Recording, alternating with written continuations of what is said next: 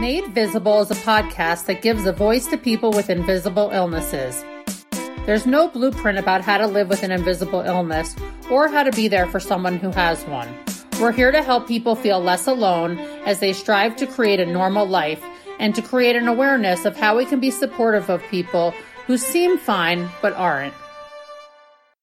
Hey guys, welcome to another episode of Made Visible. I'm your host, Harper Spiro, and I'm so happy you tuned in today. Today's episode is brought to you by Endoband.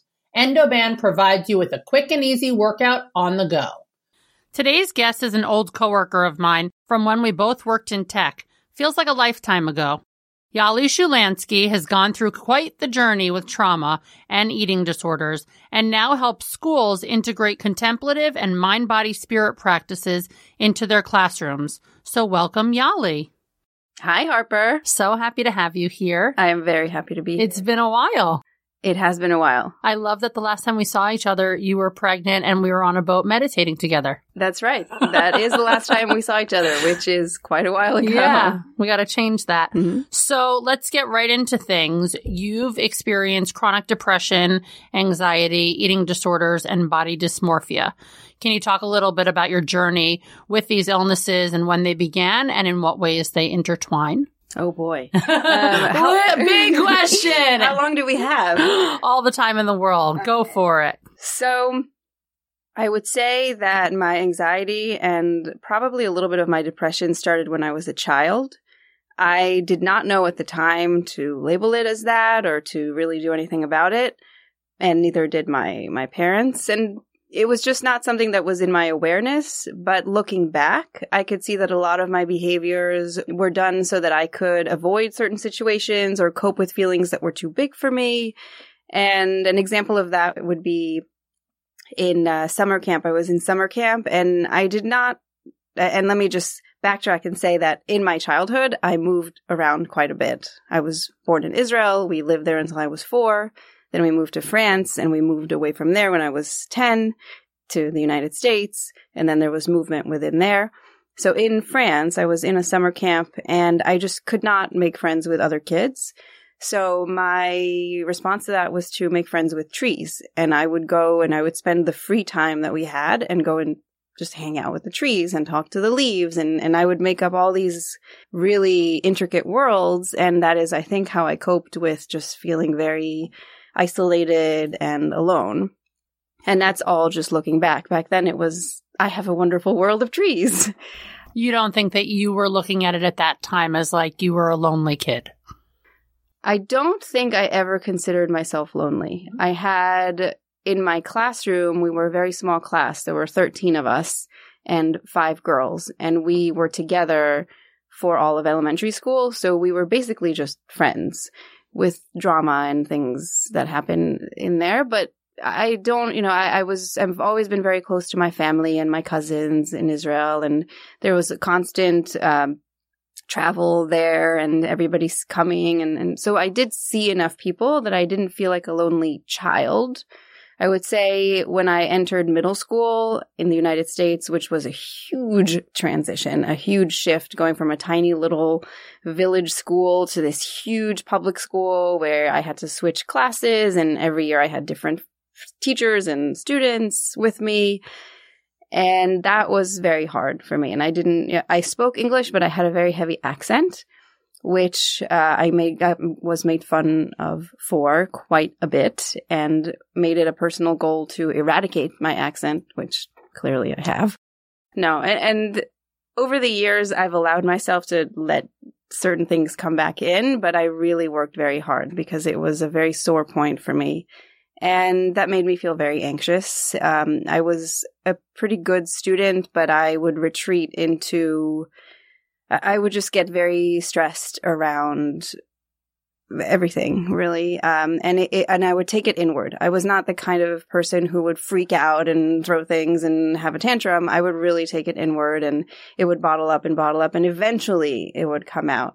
And in middle school, what ended up happening, I had 2 years in 6th and 7th grade where I was selected into these little programs that my middle school was trying out, which were amazing. It was a small class. We did these great projects together. And then in 8th grade, I was thrown back into the regular general pool of students. And the way that it worked is that the school was divided into teams, which was basically just cohorts of 100 students. And all of my friends were on one team and I was on a different team. It was just random. And so I lost a lot of connections that way because at that age, it's whoever you see during the day that you just are friends with. And I started really feeling down, I would say. And I remember just looking back, I remember the pain of missing those friendships and yearning, a lot of jealousy of why aren't you hanging out with me? And those are the moments that I really see sort of things starting to pop up. Now, I should backtrack and say that there was a very big event, which was when I was 8 years old. I was sexually assaulted in my school by a group of older boys, which at the time I had no idea how to put anywhere. It just sort of went away. And when I think back about it, the way that I reacted to it was to start controlling things. And for me, it was always food. I would hide chocolates in my desk and I would eat, and then I would have like all these wrappers that I'd have to get rid of. Or I would, I don't even remember, but I remember that when I think back to those behaviors, that's where it really took root. Where it fully came out as full-blown depression and the eating disorder started was in high school. It didn't occur to me that there was anything wrong. But in junior year, after another year of friendships sort of shifting around, and when I was a junior in high school, my father, he had to go, basically, he was offered this amazing position in Singapore, and my parents decided that he would go and live there. And eventually my mother and my sister would join when I started college.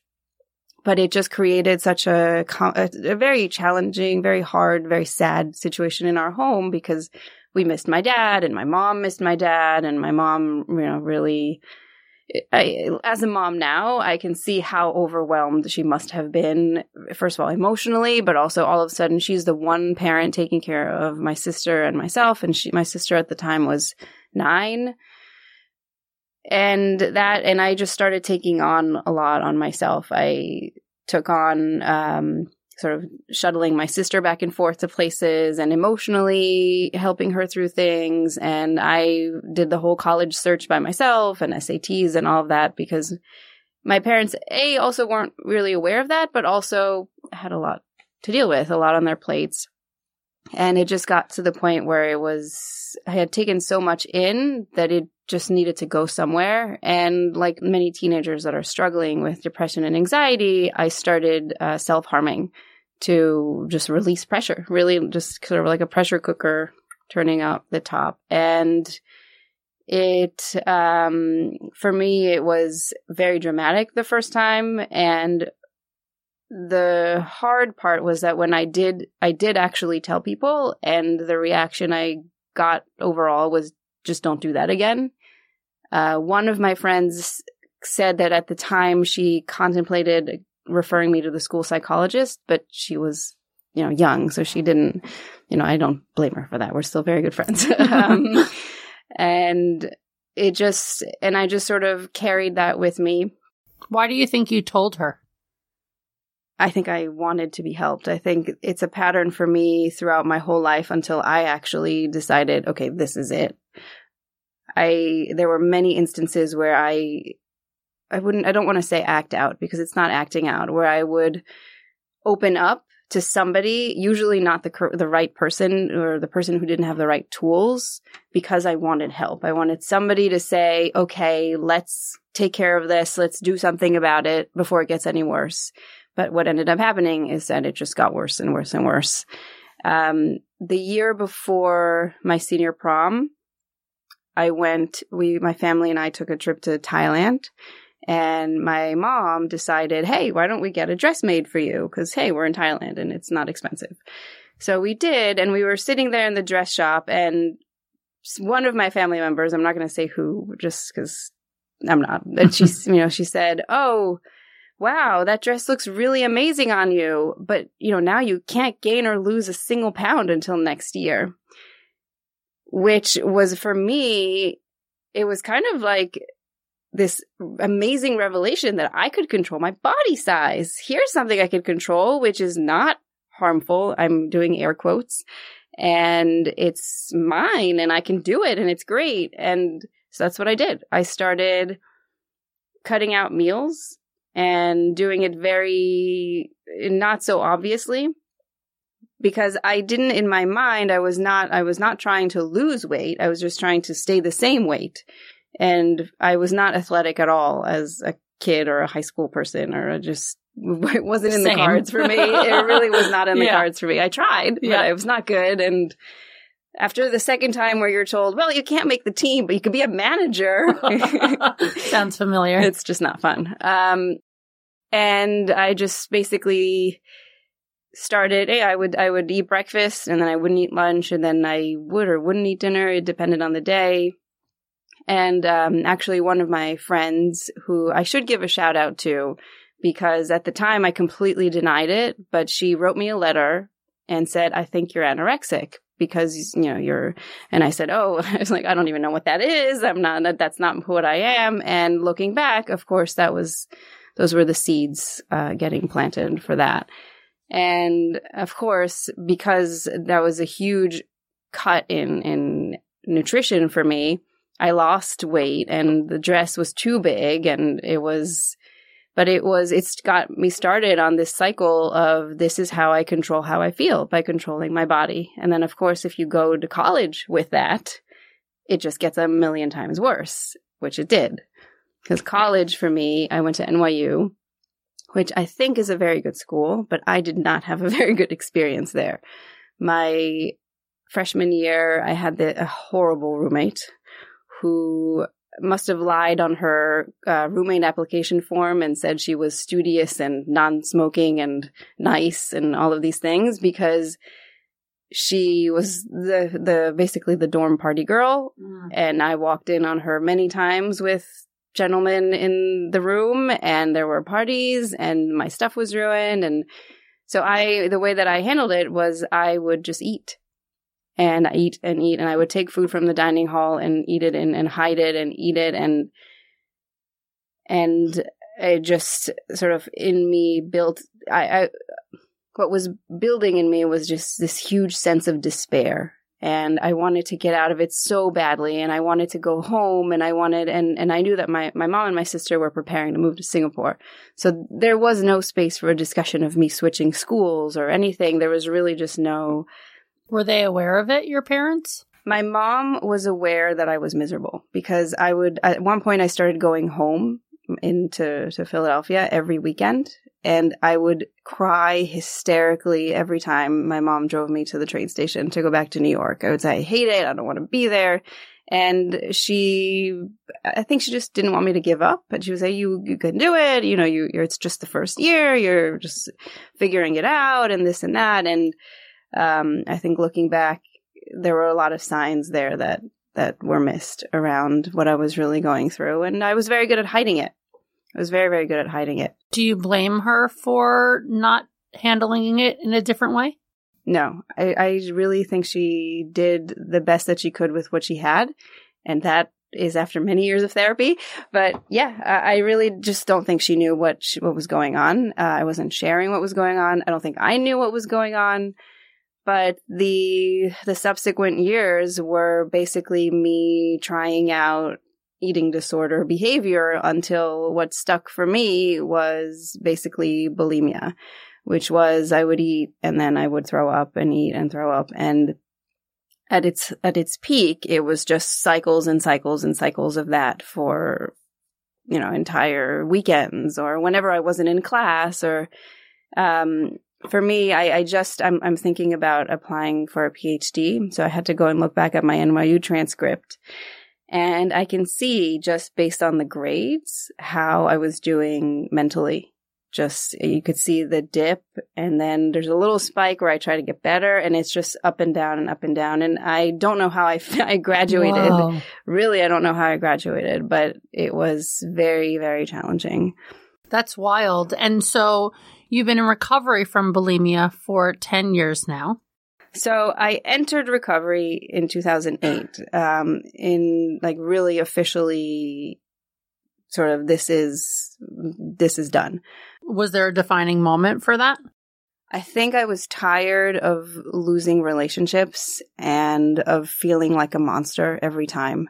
And I did. And it had been many cycles of that and many years of that. And I was just tired. And it was really one of those moments where I had to make a choice of either continuing down this path and not doing anything with my life, or figuring out how to get out of it. And there were a lot of factors that added to that choice. I had met Ben, who is now my husband, the year before. And while it took me many years to realize that, hey, this is the person for me, meeting him and having him around saying what he would say to me constantly was, you are like an onion. And I believe that there's a very good, passionate, interesting, healthy core inside, but you have a lot of layers of, skin and dirt and stuff on the outside, which may take you many years to peel, but I'm here for the ride. When was that he said that? He said that very early on into our knowing each other. You're together how long? We're together, I guess it's going to be, 2019? 12 years we've known each other. We've known each other, we met in 2007. We started dating in 2008, but it was very on and off, very, very, very on and off. And we really got together in 2009. So we've been together 10 years, and we were married in 2010. And at what point did you share with him this stuff that you were dealing with? Right away. I told him. What is right away? Like really right. First date? When I realized that he was interested in pursuing a relationship, I told him, you really don't want a relationship with me, and here are the reasons why. I told him, I told him I was sick. I told him about all these things in my past. I told him, I've tried to kill myself. I really tried to make myself really crazy looking and seeming so that he would run the other direction. I mean, the guy was moving, we met in Singapore. Right. I forgot about this. So after college, I finished NYU. I finished a semester early because I had to get out of there. And I just did everything I could to get out of there. And I went to Singapore where my parents were, to get help, which did not happen there. It was very, very hard. First of all, mental health and mental illness at the time in Singapore is not really something you talk about.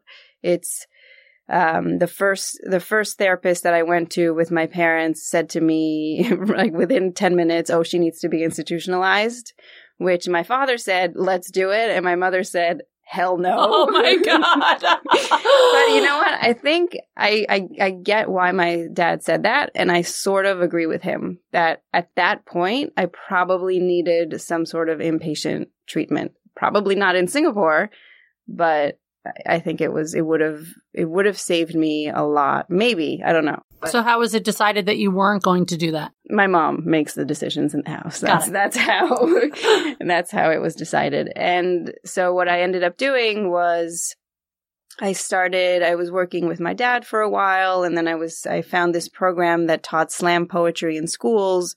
So I hooked up with them and then started working in the schools, which was really also a very big part of showing me like, hey, I'm kind of worth something. I can teach and do things, and it's cool. And then I met Ben. It was a Jewish singles event on the roof of Chabad. Oh my God. In Singapore. It was his first week there. I'd already been there for a couple of months, and my mom was sort of tired of me being in the house all the time. So she said, you're going. You have to go. And I did not want to go, but I went. And I just remember I was sitting there like, okay, how long do I have to stay here before it's cool for me to leave? And then there was this guy, and he had a circle of people around him, and everyone was laughing. Everyone was laughing. And I was like, okay, I want to laugh. I mean, it's sort of actually what I was really thinking was, let's see if this guy can make me laugh because my life sucked. I really, Yeah. And he did. He told probably some pretty lame joke, and it was funny. I don't know. I found it funny. And we started talking and just hanging out, and then I realized that he wanted to do more than hang out, and that's when I started going, nope. And I'm pushing my hands away towards Harper, like really holding him back and saying, you don't want to mess with this. And he kept saying, yes, I do. And when we were dating, I don't know how many times I broke up with him and in how many countries, but many times over. And he just kept saying, I don't know why, but this is it. And eventually, the way I realized it was he had gotten a job in Israel after being in Singapore, and he was in business school. And I decided to move back to New York by myself, which was a terrible idea. But I was working in some translation office, and this was after I'd already started therapy and was in active recovery. And I was sitting at work one day translating probably some marriage certificate. We'll say marriage certificate just because it sounds good. And I just thought, shit, I love this guy. I have feelings for him. What am I going to do? And what I ended up doing was going to Israel and not leaving. Except that you've lived here for years now. But you went there to be with him. Right. But we came back together. So I went there. I had a ticket already to go and visit, but I just stayed. I stayed, and my parents had to deal with figuring out what to do with my stuff. But it's interesting because it seems like this onion analogy is huge. He saw something in you. He sees something in you and was like, I don't care what this shit is that we have to deal with to sort of unlayer this onion, this person, because I know there's something good in here, which clearly is the truth. Yeah, he's dealt with a lot of shit. Yeah, got to give him a lot of credit for that. And I do. Good. I do. So we were saying that you've been in recovery for 10 years for eating disorder. The other things that we talked about that you sort of self-diagnosed or have been diagnosed with, how does that affect your day-to-day life these days? To answer these days, I think I do have to go back a little bit, because the biggest thing that I have learned over the last 10 years is how to have self-compassion, which I did not have at all before that. And when I decided to try and get better, I called the Gestalt Center in New York City, and they matched me up with a therapist. And in my first session, I was very skeptical. I'd been through many therapists before her, and I sort of like barred out for everything that I'd done. And I just kept saying, I'm terrible. I'm a bad person. I'm a monster. And she just sort of looked at me, and the question that she asked me was, did you set out to hurt people when you wake up in the morning? And I said, no. And she asked me a few more like that. And then she said, well, I don't see a bad person. I see a good person who's sick, but who needs a lot of compassion. And that it was the click that I needed. And I learned over many years how to have self-compassion, how to recognize negative self-talk and doubt. And through becoming an athletic person and getting to know my body. And by that point, I had had an eating disorder actively for 5 or 6 years. So, and by actively, I mean every single day of my life for many, many hours. My digestive system did not work. When I tried to eat something normally, it would just like freeze. It just did not work. So I had to find a nutritionist who helped me basically relearn how to eat like a toddler, like starting from liquid and mushy foods to slowly bringing back foods. And the only way I got through that was by being compassionate and by writing everything, a ton of writing, and just learning how to listen to my body and how to talk to myself and how to get through these moments. And there were, through this recovery, yes, it's been 10 years, but really it's been maybe, when did we meet? 2010? No, earlier. Earlier? Oh, no, I moved to New York in 2010. So it must be around then. 2010. Yeah. Yeah. Yeah. I moved to New York. I worked at a startup that did not go anywhere. And then I went to Buddy Media. Are we allowed to speak its name? Yeah. Buddy Media. And so it's been since I would say 2013 that I'm in a recovery place. Up until then, it was a lot of up and down. I was on medication. I was off medication. I was doing well. I was not doing well. And it's why we also, we were married in 2010 and we didn't get pregnant until 2015 because I was not going to get pregnant while not doing well. It was a decision that I, really, first of all, I was told so many times that I would never have kids because of my history. And I just didn't want to go in there from an unhealthy place. So how did you decide what healthy and well was to be able to have a child? I don't know if it was something that I decided, but really I started feeling... So I hate healthy and unhealthy, good, bad, all these things. I try not to use them because they don't mean anything to me. It's really being able to wake up into a day and live the day in the most well way possible. So that means even if I have challenging moments or if I slip or even if I fully relapse, approaching it from a well place. So being able to be compassionate, being able to quickly take the steps I need to get back on the track or the journey, and being aware and having, and that's what really meditation has done for me, is it's cultivated my awareness. So even in moments where I was really in a very bad place, I was aware of being in a very bad place. It wasn't that same slip and slide all the way down to the depths of depression and getting to places of self-harm. It was, okay, I know right now that what I'm doing is not serving me.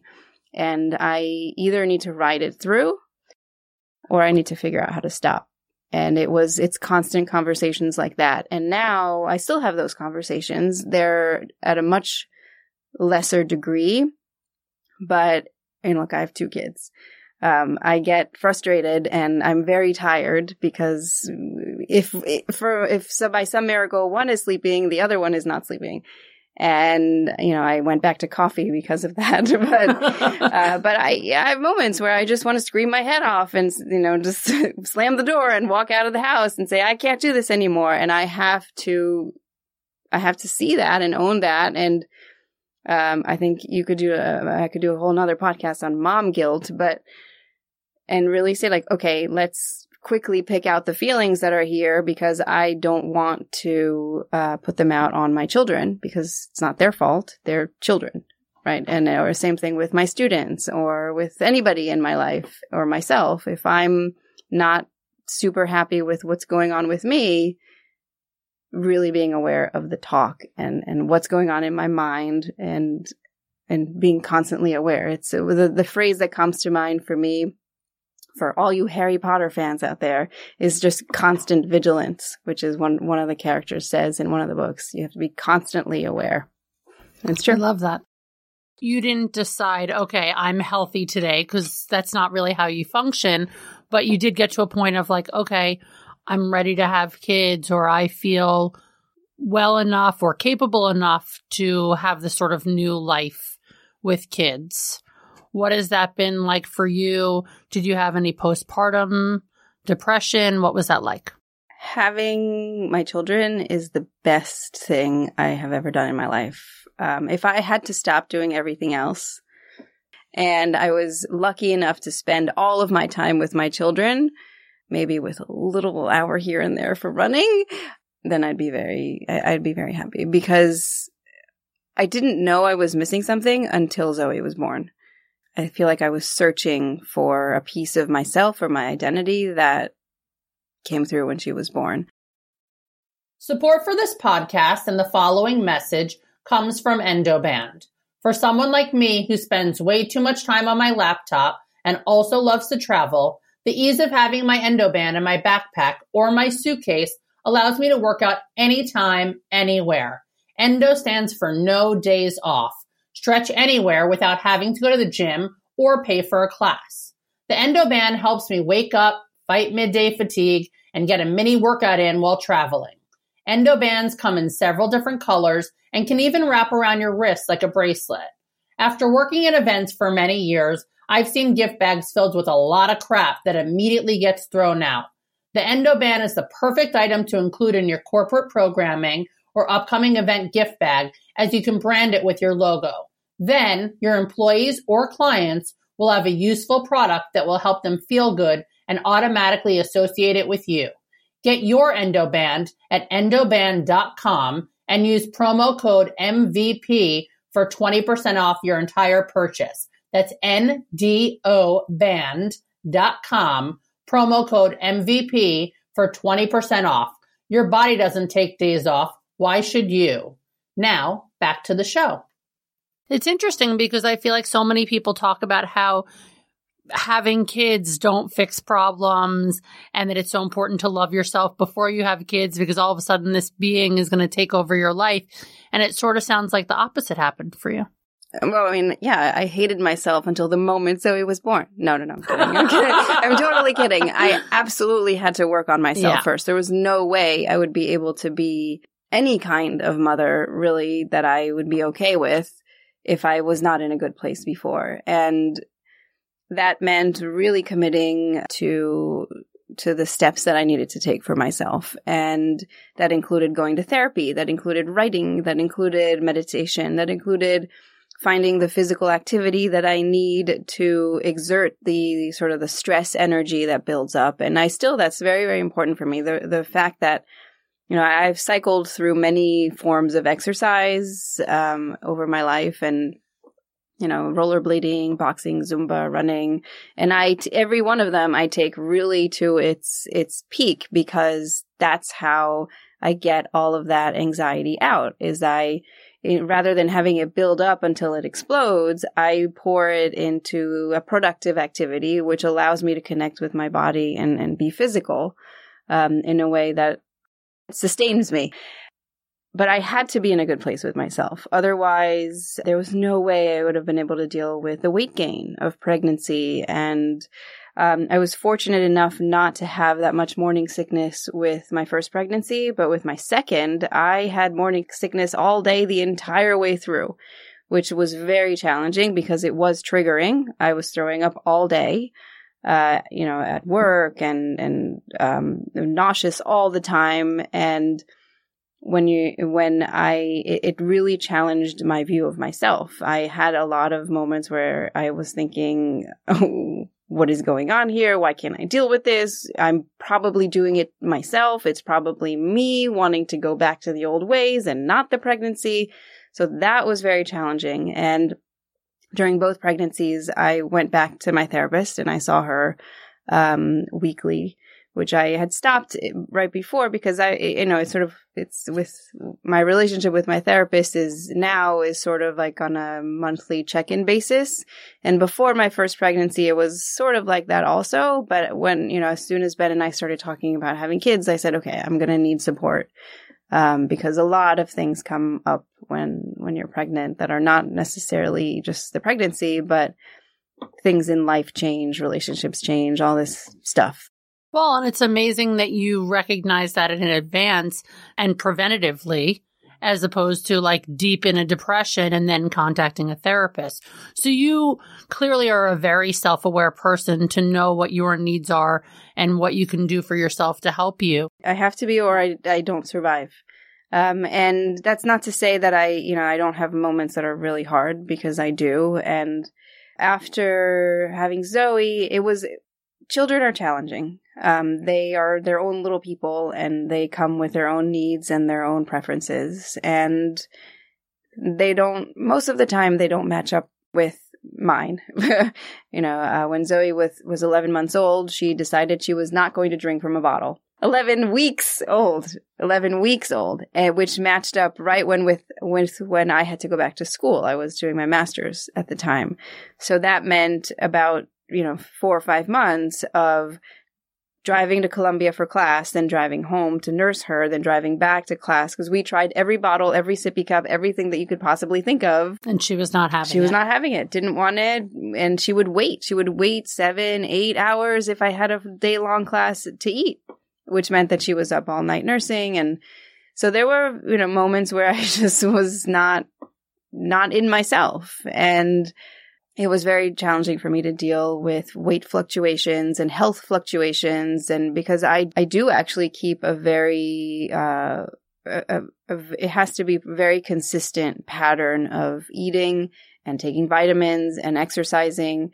Because if I stray from it, even now, even today, then it becomes really hard. Either I have days where it affects my mood, it affects my energy levels, it affects how I interact with my kids and Ben and everyone else, it affects the way I work, and so I know that I have to stick to it. So, I have these, back then I used to call them safe and unsafe foods. Now I call them, I don't really call them anything, but I know that if I'm going to eat them, then there's going to be a period of recovery afterwards because they're going to affect me in ways that take away from my functionality.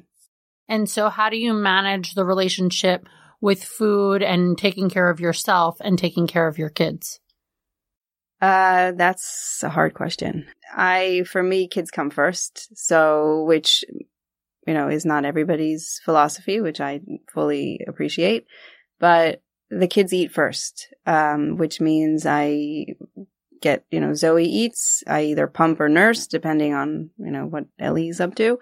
And then I figure out food. Ben comes home later anyway, so then I figure out food for us.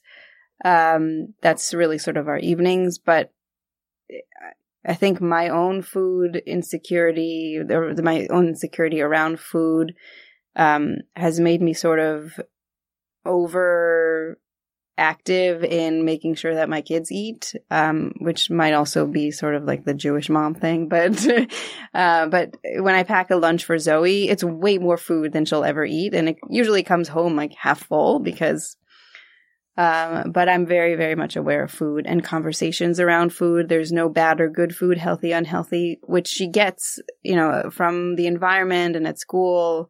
I actually had a fight with her previous daycare because they had a whole unit on healthy versus unhealthy foods. And I said, who are you to decide what is a healthy food for my child? What if I think what if I think that her drinking chocolate milk is a good thing because it has protein? Mm-hmm. But you're telling her it's an unhealthy food. And they ended up like not continuing with the unit because I made so much noise around it. And she was, a year and a half old at the time. So she really wasn't even getting it anyway. But it was the messaging that really rubbed you the wrong way. For sure. And you didn't want her to feel like something that you're at home saying is healthy or vice versa would be the opposite in school. Right. And I'm still like that. And she'll ask me, Mommy, is this a healthy food? And I'll say, it's a food you're eating right now. And it's great that you're eating it. And it's great that you're also eating a Brussels sprout with it. And I'm very aware. I taught her how to recognize feelings probably when I think she was less than a year old. And everything is about expressing feelings and expressing needs and expressing in using words and really and recognizing and validating. And for me, I think it's reparenting myself as I parent the kids. Do you have any fear around passing on any of your health issues to your son or daughter? I think it's always in the back of my mind somewhere. Zoe is a very different kid than I was. She's very confident and she's super outgoing and very stubborn and expressive about what she needs and when. And she's only 3, but I've never seen her retreat inward. When she's upset, it's very outward and it's very clear. Is that Ben?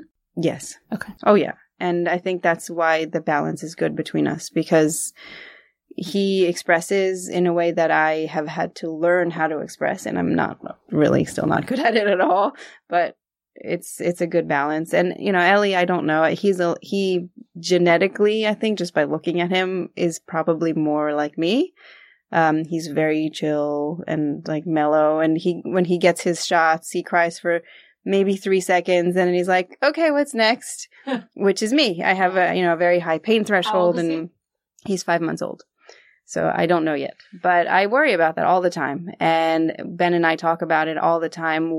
How would we handle if this came up? And what if our son or daughter wanted to express their gender in a different way? Or what if our son or daughter had an eating disorder or was depressed or had a learning disability? And we go through scenarios, because that's how I heal from things. And that's how I get through situations in the future. So, when I said to you earlier that I listened to many of your podcasts, that was sort of my preparation. I had to get myself in that. So how is Harper going to talk to me? And what is the setting going to be like? And what will the questions be like? And I have to live it before I live it, so that when I am living it, most of it is okay. Mm-hmm. Love that. So you mentioned students a little while ago. Can you talk about how your health and your well-being has informed your work and what the I Am Project is? Sure.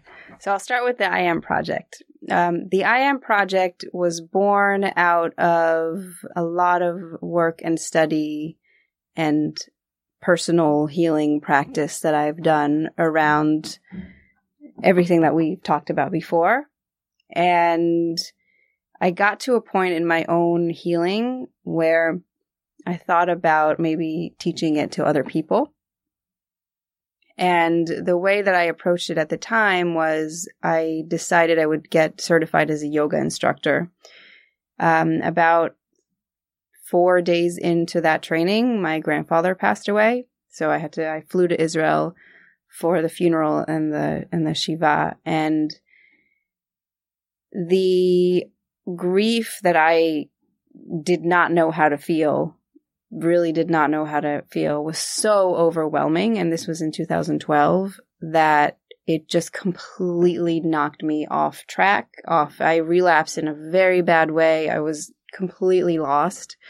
My grandfather, for me, he was a father figure to me, and he was just this amazing man, kind to everybody. He was a teacher. There were hundreds and hundreds of his students at his funeral, and came to the Shiva, and he always was an influence for me. And he was also one of the people that I could talk to when I was going through things. My grandparents, all 4 of them, thank God, were so open to hearing me and housing me for many times. I would be in their homes when I was going through things. And, when I would say something that I thought was shocking, like, oh, I did this, or this is what I'm thinking right now.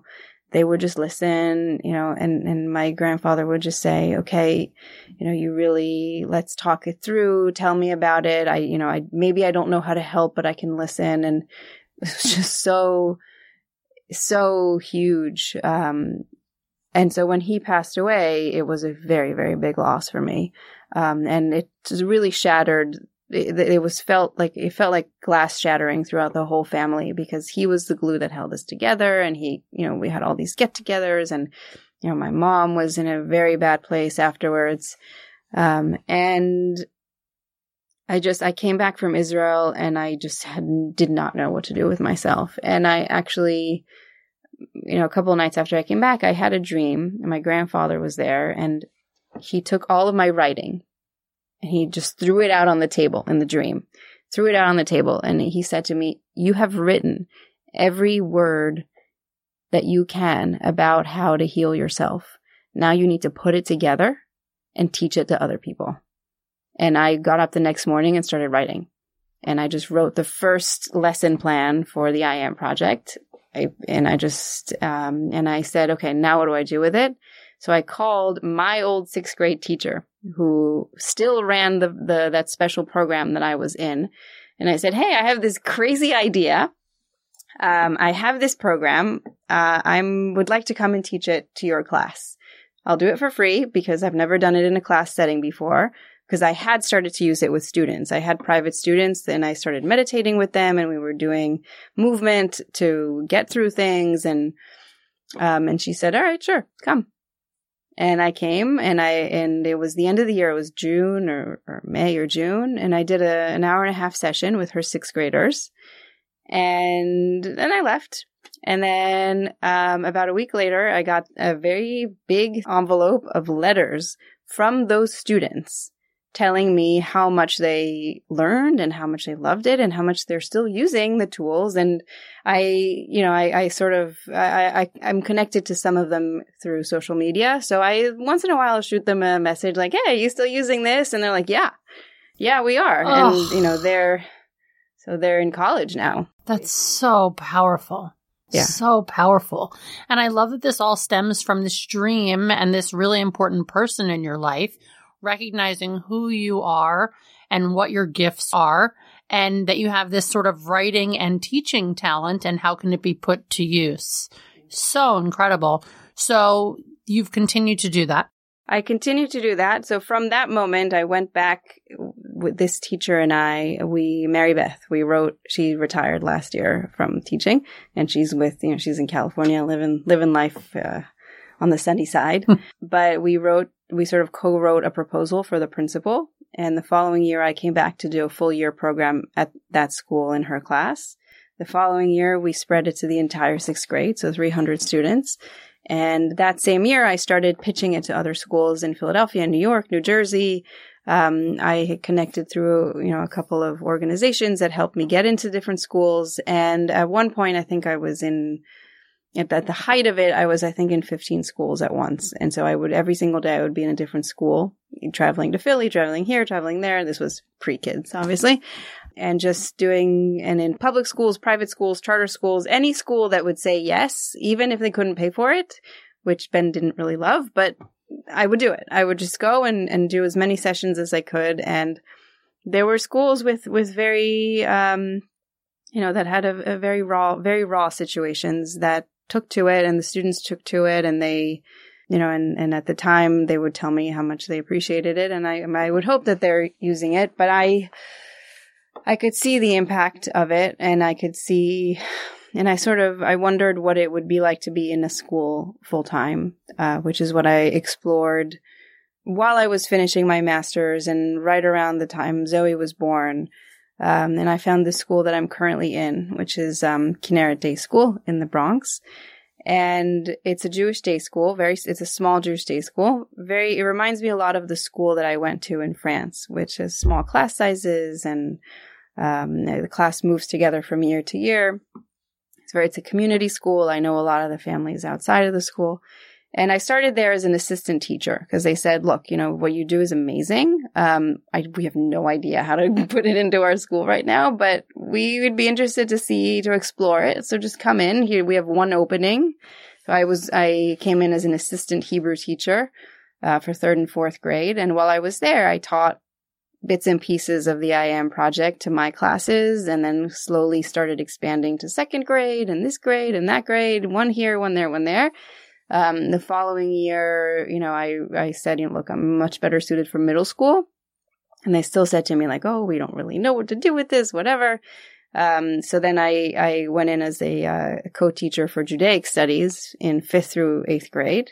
And I did more of it. I really implemented meditation every day for some of the classes and a whole bunch of different things. And this year they said, look, you got to write a class for us. Just whatever it is, it has to have some Judaics in it. Let's just do it. So I'm teaching a class this year for 7th and 8th grade in Hebrew, it's called Chemdat, which is cool because it has a double meaning. So Chemdat, it's an acronym for Chagim, Midot, Dinim, and Tefillah, which is holidays, Jewish values, Jewish practices, and prayer. But Chemdat also means delight, pleasure. It's a precious thing. It's basically really nice feelings. And the class in English is called Jewish Life and Practices with a Spiritual Lens. So what we do is we do look at all of these, the prayer and the Jewish values and everything, but we don't just read text and discuss. We look at the spiritual side of it. We look at, I ask the students to reflect every single day on what we're talking about. They have service projects that they do out in the world and in the school. And I weave in the values that I'd written into the I Am Project curriculum, which eventually when I wrote my thesis, it became the I wrote the sort of the Jewish day school version of it, which had many Jewish values, compassion, kindness, empathy, but through the Jewish texts. And that's how I teach it. And it's a 2-year curriculum. So this year's 8th graders are getting a really condensed version, but this year's 7th graders will be the first to have the full 2 years. And it's, first of all, it's a lot of fun to teach because it really feels like a philosophy class. So the students feel, they really write and talk about what they feel. And, I'm very big on not using gendered language and really having I statements. I feel, I need, because kids will speak in you, like, well, when you go walk down the street, blah, blah, blah. And I'll say, when I walk down the street, I feel, and I make them really own who they are and what they're, and sort of toggle with their identity a little bit. And do they appreciate this? I think so. It's a tough age. It's a tough age. They're not, many of them will not, outright come out and say, oh, we really like this. But I'll see it in their writing, and I'll hear it from their parents, and I'll hear it when they're talking about the teachers that they like and don't like. I think they appreciate it. I don't know. But I do. I am having a lot of fun. Yeah, that's huge. Yeah. I mean, it's so amazing that you found this school that saw something in you, just like Ben. That's right. And said, okay, we want you as part of this. We don't really know how to fit it in, but we're going to make it work some way. And over the years, it's built up more and more, which is just so incredible. And that this is all stemmed from your own stuff, And it's so amazing that you can turn this around for yourself and be in a good place yourself and also teach other people these skills, especially at such a young age, is incredible. That's right. I'm 23. Yeah, and we worked together 9 years ago. Uh-huh. Yeah, when I was 14. You were just so advanced to be working at a tech company at 14. So I appreciate your willingness to share your story and to especially share your recovery and the process that it's taken for you to get to where you are today. A happy mom with a job that she loves and this incredible project that turned into something bigger. How can people learn more about you and the I Am Project and all the work that you do? Okay. Well, this is the question that I was thinking about the most, actually. So I can be found in many, many different ways. For the I Am Project, there is a website. It's theiamproject.co. It's not really that updated. I have a lot of student videos and great things to look at. The best way to find me is through that website to send me an email or to follow the I Am Project on Instagram or Facebook and send me a message. I just started a new blog really literally this week where I am taking a lot of the subjects that I've written about over the years and sort of funneling them out through my running because I do that 3 times a week. And so it's 3 opportunities to write. And the best way to find that is on Instagram to follow Strong Mama Runs with a Z at the end. And I'm just sort of playing with it. But if you reach out to me, I will respond. I'm always happy to and I do work with people one-on-one and kids and adults. And happy to speak to people. Awesome. Thank you so much. Thank you very much, Harper. I'm really excited to share that I've teamed up with the Mighty to create a community for you, my listeners, to connect with me, other listeners, past and upcoming guests, and people living with or affected by invisible illness. If you want to have a conversation about the topics addressed on the show, head over to mgty.co/madevisible. Again, that's mgty.co/madevisible. And I hope to connect with you over there. Thanks for tuning into Made Visible. We hope you learned about something new today. If you enjoyed this episode, please take a few minutes to subscribe, rate, and review the podcast on iTunes. We can't do this without your support. Visit MadeVisiblePodcast.com. Follow Made Visible Podcast on Instagram. Special thanks to the team who made this possible. Elise Bonebright, the audio editor, Gemma Leghorn, the assistant producer, Dylan Chenfeld for the intro music, and Krista Gray for the logo and design concepts.